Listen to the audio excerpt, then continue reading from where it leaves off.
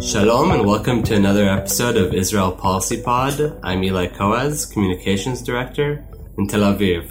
So Israeli elections are once again around the corner, about 100 days away. And we're continuing our conversation on issues related to Israeli elections. Happy to be joined today by Uri Kedar. Uri Kedar is the Executive Director of Israel Chofshit, which translates to Be Free Israel, but we're not going to use the translation. Uri, thank you so much for joining us.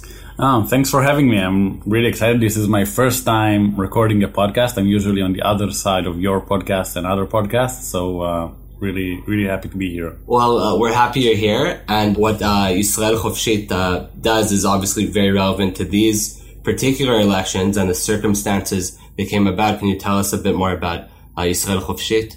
Yeah, so Israel Chofshit was founded in 2009. This is our 10th year operating. And we are the biggest grassroots movement working on Jewish pluralism and religion and state issues here in Israel. And I think that it's important to note that we use the term religion and state issues in a very, very broad way. So usually when I'm talking to a Jewish American audience, the first example that I give is that the way we see our issues like women serving in combat units in the IDF is deeply rooted in religion and state agenda here, but also the more classic issues like marriage and divorce and conversion, issues of the public sphere on Shabbat, public transportation on Shabbat, but also issues like LGBTQ rights, women's rights, women in the public sphere, the attempts to sort of segregate men and women in the public sphere, which also created a lot of headlines in the last few days. So we view all those things as extremely connected through Israeli politics. And we operate on a very large scale and through different methods of operation. And I agree with your analysis that these elections are extremely relevant and extremely connected to our points.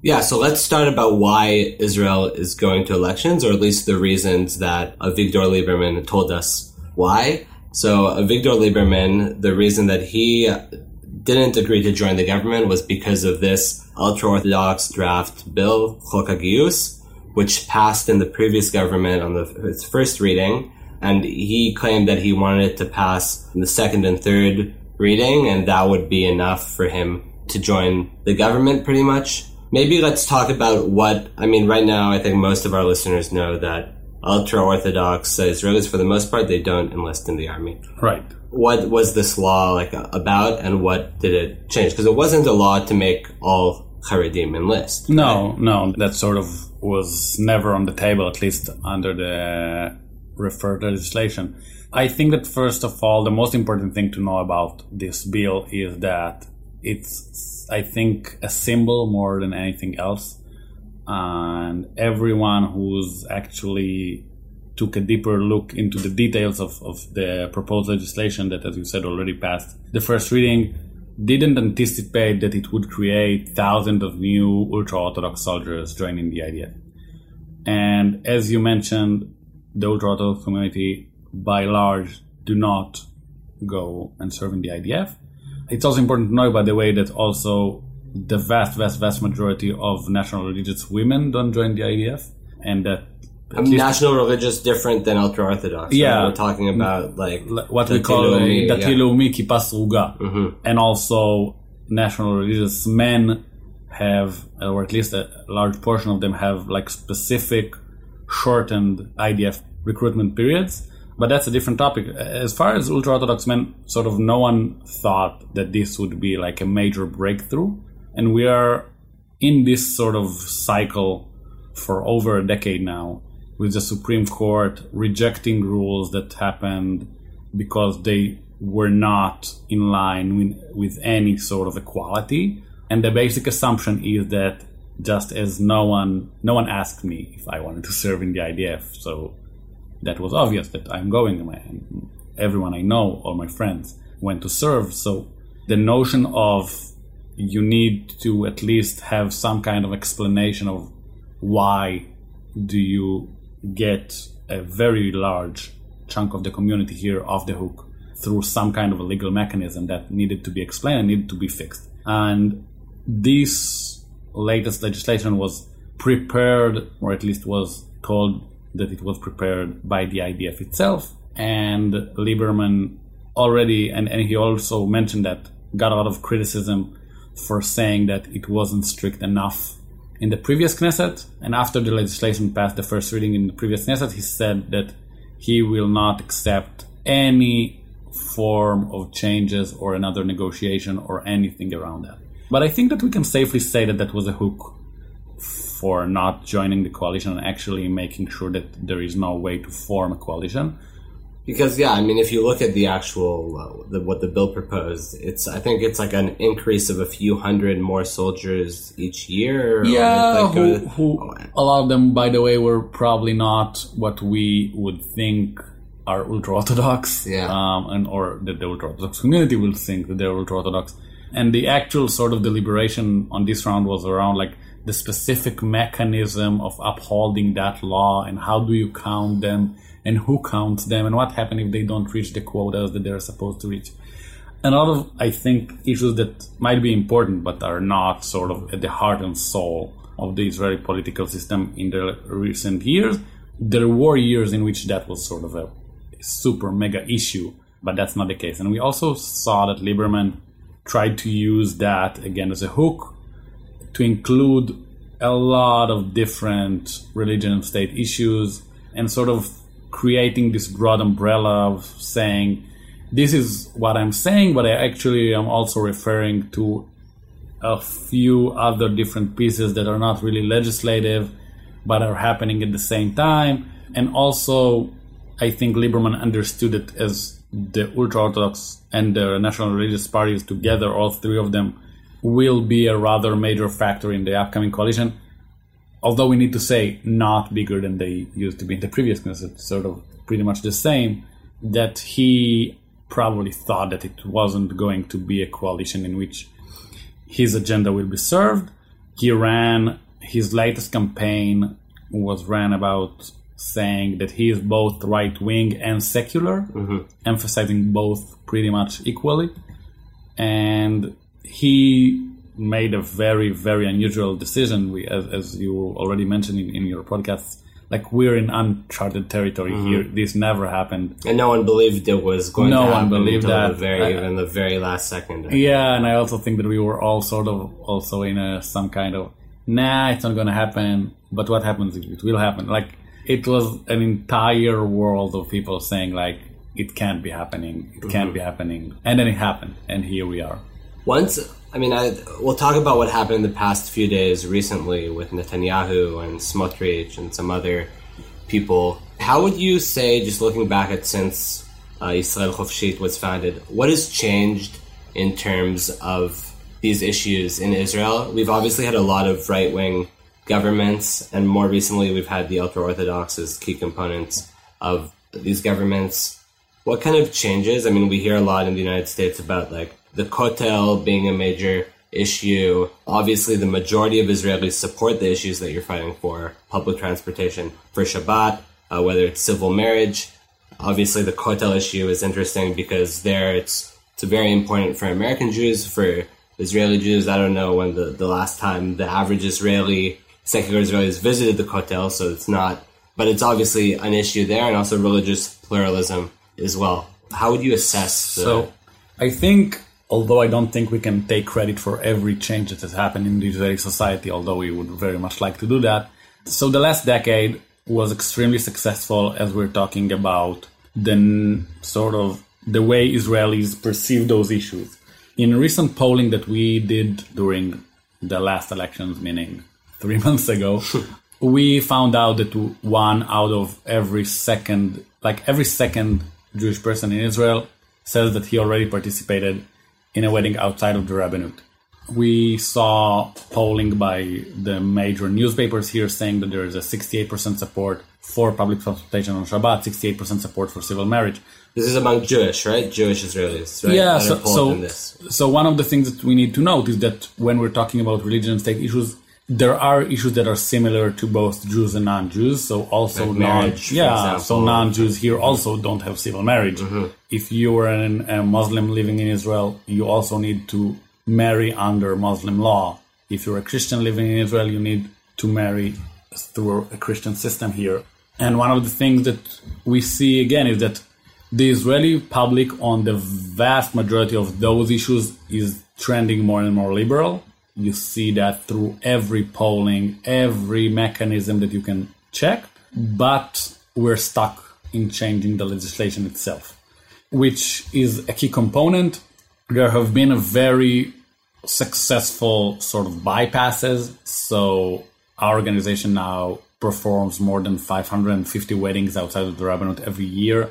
There has been a constant decrease in marriages outside of the rabbinate according to governmental statistics.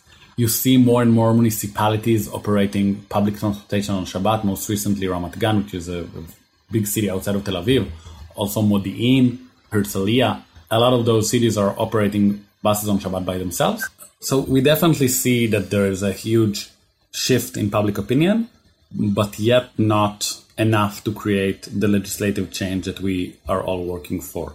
And you can safely say that this is the topic in which there is the biggest gap between the Israeli political system and the Israeli public. And this is sort of our work as an NGO to bridge that gap and to make sure that the politics follow the public. So that's sort of, I think, the general assumption of anyone working on the field. And we understand that this is the way we're heading.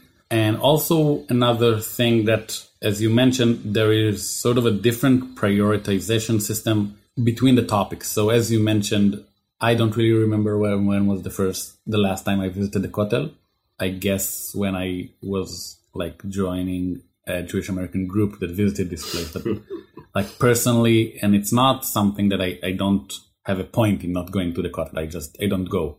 And also what we usually discuss is that there is a huge conversation happening in the States about legislation around Israeli recognition of conversion happening abroad and what conversions would be recognized here in Israel. And usually when I talk to groups, I tell them, guys, I don't know. I have no recollection of anyone in my close proximity as a child that I knew converted to Judaism. So I knew that there is a concept of conversion, but it was never a thing. And as people who are growing in a vast Jewish majority country, a lot of those issues are issues that we don't really meet on a daily basis or on a personal basis.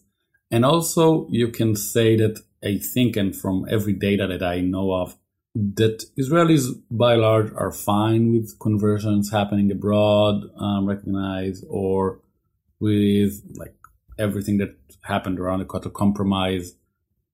But there is an element of making it much harder to actually mobilize people to do something around that. And both the Reform and the conservative movement here are doing very good work around that. I think that they're pushing to the really beyond the limits that I would have imagined being possible. But it's still very, very hard. Unlike issues that the majority of American Jews have never heard of, the fact that there was a very big legislative change here, changing what is probably, I think it's safe to say, it's a stupid thing about who holds the authority to authorize a grocery store to open on Shabbat. Is that the mayor or the government itself? And when that happened, thousands of people marched the streets here. And you can argue, who cares? Who holds the authority to authorize the grocery store to open on Shabbat? But it's a very, for me, it's a very simple thing. I need to be able to buy diapers for my daughter. Mm-hmm. So that's sort of why I care about who holds the authority to authorize the grocery store to open Shabbat. And you saw a huge public backlash, and you saw mayors fighting against the government, which is something that never happens here on a broad scale. So a lot of those issues I think that there is a basic agreement on the values on those issues between Israelis and the American Jewish community, but prioritizing the issues is very, very different. Now, a question on a political level, to what extent you're comfortable answering this, it's up to you. Someone like Avigdor Lieberman, who obviously supports all these things that you guys are super in favor of civil marriage, the supermarkets. He's very secular, priding himself on the secular aspect. But at the same time, he supports some policies that many consider to be very undemocratic, from the death penalty to like terrorists, issues that go more into what we're talking about, Israeli-Arab, Israeli-Palestinian relations. So is someone like that, do you view him as like an ally or a champion of your causes in the Knesset, and kind of someone who's super important because he's been the only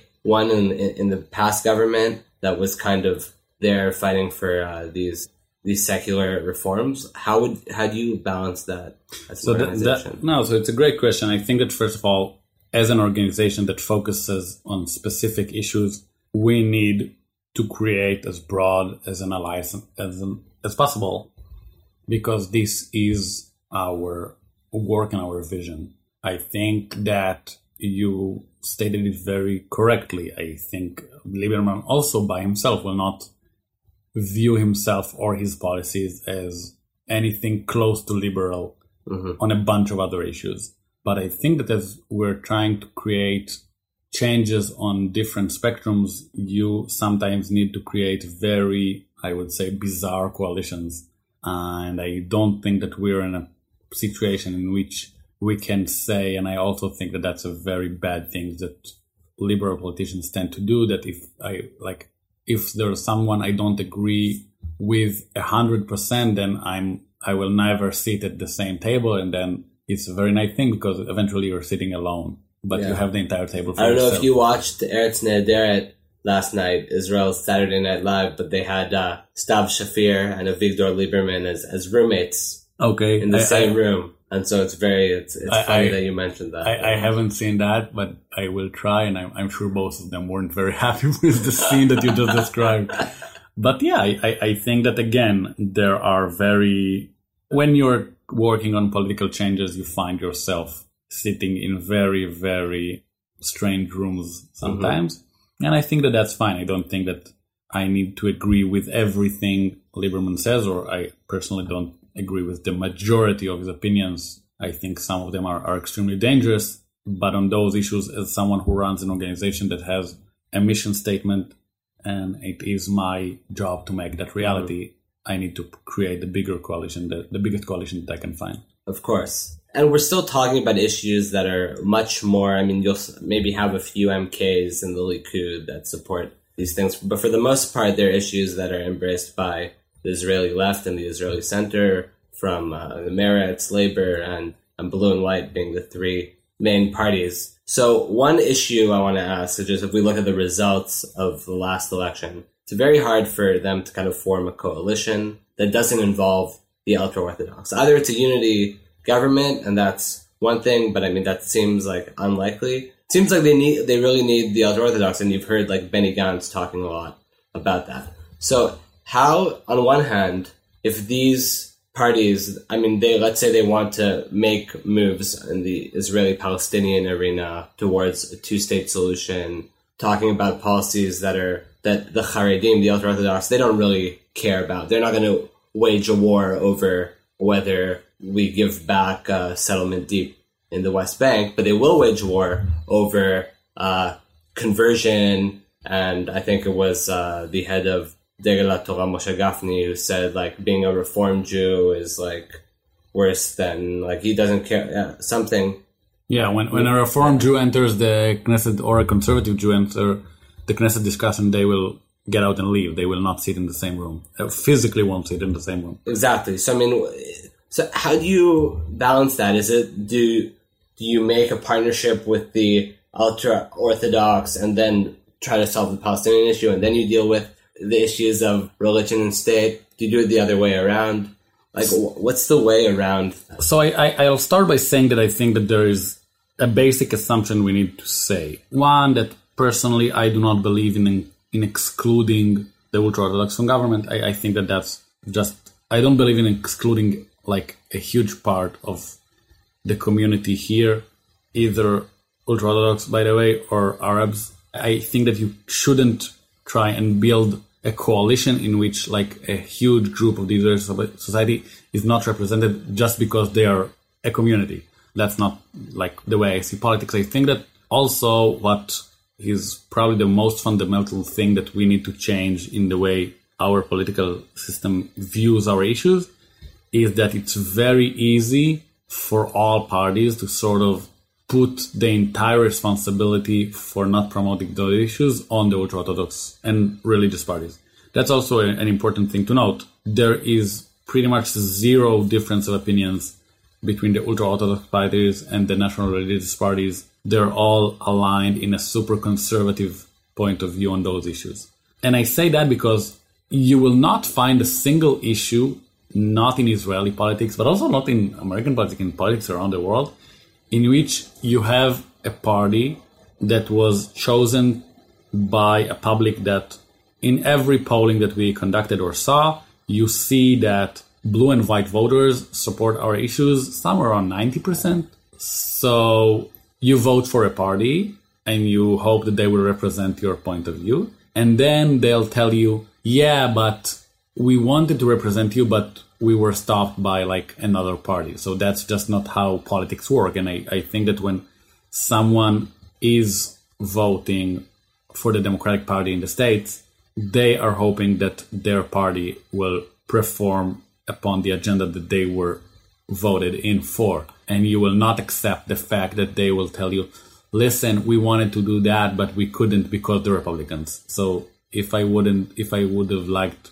to be represented by the ultra-Orthodox parties, I would vote for an ultra-Orthodox party. So I think that overall, it's pretty amazing. And I think that that's the biggest change that we need to make to our political approach.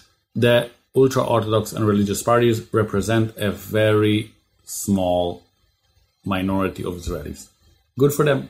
Mm-hmm. They represent their public. I have zero expectations from them to promote my policies. I have 100% expectations from the parties who represent the majority of Israelis, may them be blue and white or Likud, by the way. Mm-hmm. You see a majority of Likud voters supporting pretty much everything that we support. So I think that that's sort of the basic notion. And around coalition, I think that you need to assume that everything's negotiable. And I think that you need, again, saying sort of from the point of who's actually responsible for promoting those policies. I think that it's fine that the ultra-Orthodox parties have their own views. But as, by the way, we saw in the latest crisis around the draft bill, eventually they accepted. They said kicking and screaming, etc. But at the end of the day, they were saying, if Lieberman's in, we're in. And that was apparently also like at a point in which it was too late. But throughout the years, when they want to be pragmatic and when they decide that it's the right thing to do, they can be extremely pragmatic. And that's, by the way, is very different than the extreme national religious parties, which we are now seeing campaigning against the LGBTQ community, etc., which are issues that the train has left the station here in Israel. LGBTQ community is super accepted, super liked, and you, by the way, don't see any like ultra-Orthodox people. Later today, I will be in the Jerusalem Pride Parade, so I'm going there with my family. That was my first time taking my daughter to a rally when she was 3 months old, and we're going ever since. So I won't see like an ultra-Orthodox demonstration. There will be a very small and vocal national religious demonstration, which is painful to see. But I think that when we're talking about building a coalition, everyone needs to be willing to give something in and to take something out. And I think that blue and white or whoever else tries to form a coalition from the center left will negotiate. I just think that they need to come to the table with the notion that you can negotiate with the ultra-Orthodox, and they will negotiate, and they have negotiated in the past. So that's how I see it. And the extremists that are going to be protesting at the Pride Parade in Jerusalem later today, they're allies of Netanyahu. These are mostly people part of the United Right-Wing Party list, the Jewish Strength component, but also the mainstream component of it, with Smotrich and Rafi Peretz. Not to the same activist extent, but super extreme. And that goes into kind of how Netanyahu fits into this, because he had a crisis of his own when celebrating Yom Yerushalayim, Jerusalem Day. I think it was last week or a few days ago? A few days ago. A few days ago, he spoke at Merkaz Harav Yeshiva in Jerusalem, and also at that same event, Bezalel Smotrich spoke as well. And obviously Merkaz Harav Yeshiva is kind of like a symbol of the national religious Judaism, and where everything where ideas are discussed, a very important place. And there Smotrich said that Israel will be governed as in the days of King David and King Solomon. Right. This is the guy who says that Netanyahu promised him to be the next Minister of Justice. His counterpart, Rafi Peretz, will be the next Minister of Education. So afterwards, there was uproar, even in the Likud. It caused Netanyahu to tweet something that Lieberman has been saying all along, that Israel won't be a Medinat Halacha, like a state of Jewish law. It will be a Jewish state, but won't be a state of Jewish law. So maybe let's talk about, and this also ties in nicely to what you were saying about how there's no real difference on beliefs between the extreme right-wing national religious parties and the ultra-Orthodox parties. How would you say that, how does Netanyahu, will this cause Netanyahu to go in a direction that's more towards secular issues and maybe try to break off from this alliance that he's kind of built between the right-wing parties, and also in order to make sure that they'll get into the Knesset? Or will he double down? And we saw almost 300,000 votes of the Israeli right not get into the Knesset. Will he double down and try to get all those more extreme right-wing parties, Moshe Feiglin, Ze'ud, Naftali Bennett's new right, to all get together, and that he doesn't care because of all his legal troubles? What's your take? So I think that you just said the most important thing. Netanyahu will do everything to get out of jail free card, and that would govern his politics, and has governed his politics ever since his criminal issues became a super prominent threat. Netanyahu himself is not a religious person. Netanyahu himself does not eat kosher, and we can also mention that Netanyahu married a woman who converted through conservative conversion. That was his first wife. Second wife. I think his second wife. I think his second one. Second one. And Netanyahu himself, he's a secular person. And with that being said, he is tied to the most extreme forces in our politics. That is extremely, extremely dangerous.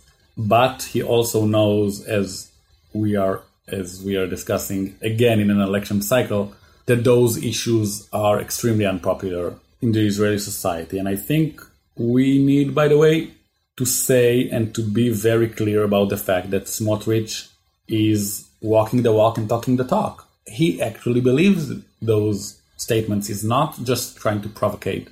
And good for him, by the way. I think that it's also safe to say that the left would have been very, I would say, lucky to have more Smotriches on our side. People who are actually believe in something, and they will go to the entire extent in order for that to become a reality. With that being said, Netanyahu understands that that is a real political threat. And Netanyahu knows that what Smotrich represents is a small extremist majority, which, as you say, is tied to the most racist, dangerous, Kahanist fractions that exist in our society, as unfortunately probably in every society. And Netanyahu has, I think, a very, very significant role in mainstreaming those people lately, making them both a reliable ally for him and a key component to every government that he will form if he will win the next elections. And unfortunately, what we see now, I can't say that I believe it means that Netanyahu will actually break away from the Smotriches of the world. I think that it means that Netanyahu understands that this is horrific for his campaign. The entire term of Medinat Halacha, an halachic state, a state of Jewish law, coming back to a very prominent point in the Israeli discourse, is devastating for the right and the extreme right, and for Netanyahu, whose voters are not extremists. are not people who would like anywhere close to a Jewish law state. So he's sort of caught in between his own huge political, criminal issues, his desire to form the next coalition and to create a lot of changes in the Israeli judicial system. And this is how we get to a point in which I think something that is not even like our Tea Party, it's another step to the right of the Tea Party, are becoming relevant, although they don't really carry a lot of political weight, they don't get a lot of political support, and represent a very small fraction of a minority of national religious voters. But Netanyahu is mainstreaming them, and it's our work, I think, to make sure that we keep the structure of our politics as such as not allowing very extreme segments of the coalition assuming extremely powerful positions. So I think, and I think it's also important to mention that these extreme parties, the Israeli judicial system is has no importance to them. They want to reform it. So Netanyahu has the choice between going with these people who really will pass immunity laws. Smotrich was talking louder than anyone else about how he was going to pass the immunity laws, not out of love to Netanyahu, but to give him the power to advance what he's trying to do. And we heard what he's trying to do. But on the other hand, we'll have to see whether Likud voters who agree with all these secular things and support them, whether that will be enough for them to change their mind about Netanyahu. Because I think Netanyahu's calculation is, look, I made this allegiance with them in the last election. I was criticized by Blue and White, Gantz, for Smotrich, Ben Gvir, for making alliances with these extreme rights. And I got 35 seats in the Knesset, which is more than the most the Likud had got under Netanyahu, and in the past, I think, 2 decades. So, I think with the legal troubles, his calculation will probably be to just double down, as you said. Yeah, I agree. I think that the thing is that he's trying to really create a distance between him and the Smotriches. But with that being said, that distance will be gapped the second he will win the elections, if he wins the elections. So it's not... He will do everything in his power to stay out of jail. And they are very reliable allies for that. And the Israeli society will be put on the line when those people try to promote the agendas that we so deeply oppose. And the thing is that I think we haven't seen Netanyahu react the way he reacted to anything in, I think, recent months. Again, mainly because he understands that hurts his base, that his voters are not there, and that you cannot expect them to actually understand and to agree to pay a price for his legal issues. And I think that we will continue, I believe, to see that. We will continue to see him trying to distance himself from the extreme right wing, but you can safely assume that will end the second we will be after this election. Yeah, unfortunately. Yeah, I unfortunately agree with you there. Before we wrap up, I just wanted to touch a bit more on minority groups in Israel. And you spoke about how with civil marriage, it's like a similar struggle between different, obviously, in Judaism, but also minority groups, because every wedding has to be done through a religious ceremony. Do you work with Arab communities? Are these issues important to them? Obviously they don't have some of these issues don't really relate, but some do. Obviously, Israeli Arabs or Palestinian citizens of Israel, they had a very low turnout in last elections. Do you poll them? Do they care? Can they get more involved? What's your take? So I think we need, again, very, very broadly speaking, our sort of coalition of groups goes from people who have traditional views, secular views, LGBTQ community, Russian-speaking community, which we didn't really touch a lot. Mm-hmm. But they're obviously a very secular, extremely secular community. And very, very big, and the most affected community by religion state issues, as we have 400,000 Russian-speaking Israelis who are not recognized as Jews here, which is the biggest group by every definition. As far as Palestinian citizens of Israel Arab Israelis, first of all, on those issues, they generally speaking tend to be more conservative. And I also think that we need to reach out more, but that the change will come from within the society. I don't think that a Jewish organization with the stars of David on his logo will be the one driving the change. And I think that there are very strong, optimistic, successful powers who are leading the Palestinian citizens of Israel, people who share at least some of our views. And I think that they will be the ones who are actually leading the change within their community. So that's an important thing. I don't think that our issues would be the one changing voting trends in the Arab society. More issues of equality between... Issues of equality, I think that the reformation of the joint list will be important. And I know that it's already in the making and happening as we speak. But I also want to say, again, before we wrap up, I think that there is a huge and growing group of American Jews, as you know better than I do, who are deeply worried about issues of religion and state here.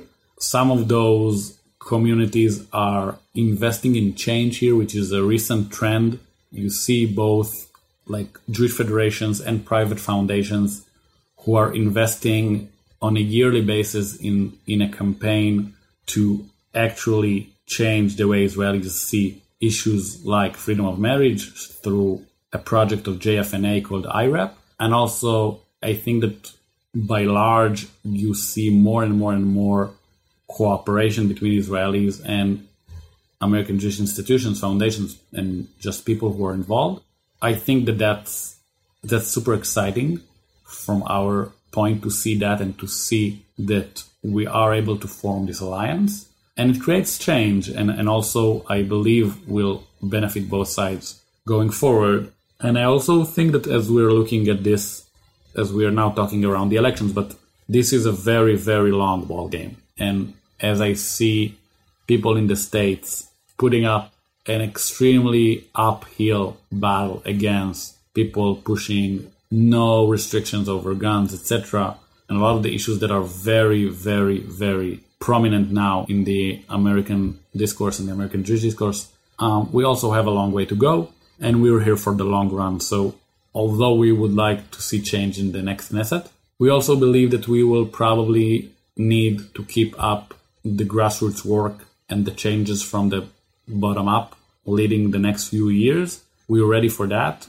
And I really think that this is a moment of clarity on those issues, as we now see that anyone who's trying to promote and who's actually saying that they believe a much more extreme agenda is being sort of pushed away and marginalized even by the right. So I think that's a hopeful, it helps us become like more aware of the successes that exist in this field.